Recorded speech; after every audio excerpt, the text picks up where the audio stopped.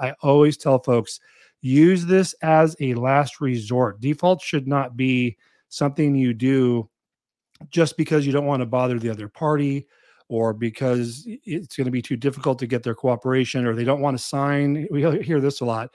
He doesn't, the respondent doesn't want to file a response and pay the court fee, so we're just going to do a default, but we're in agreement.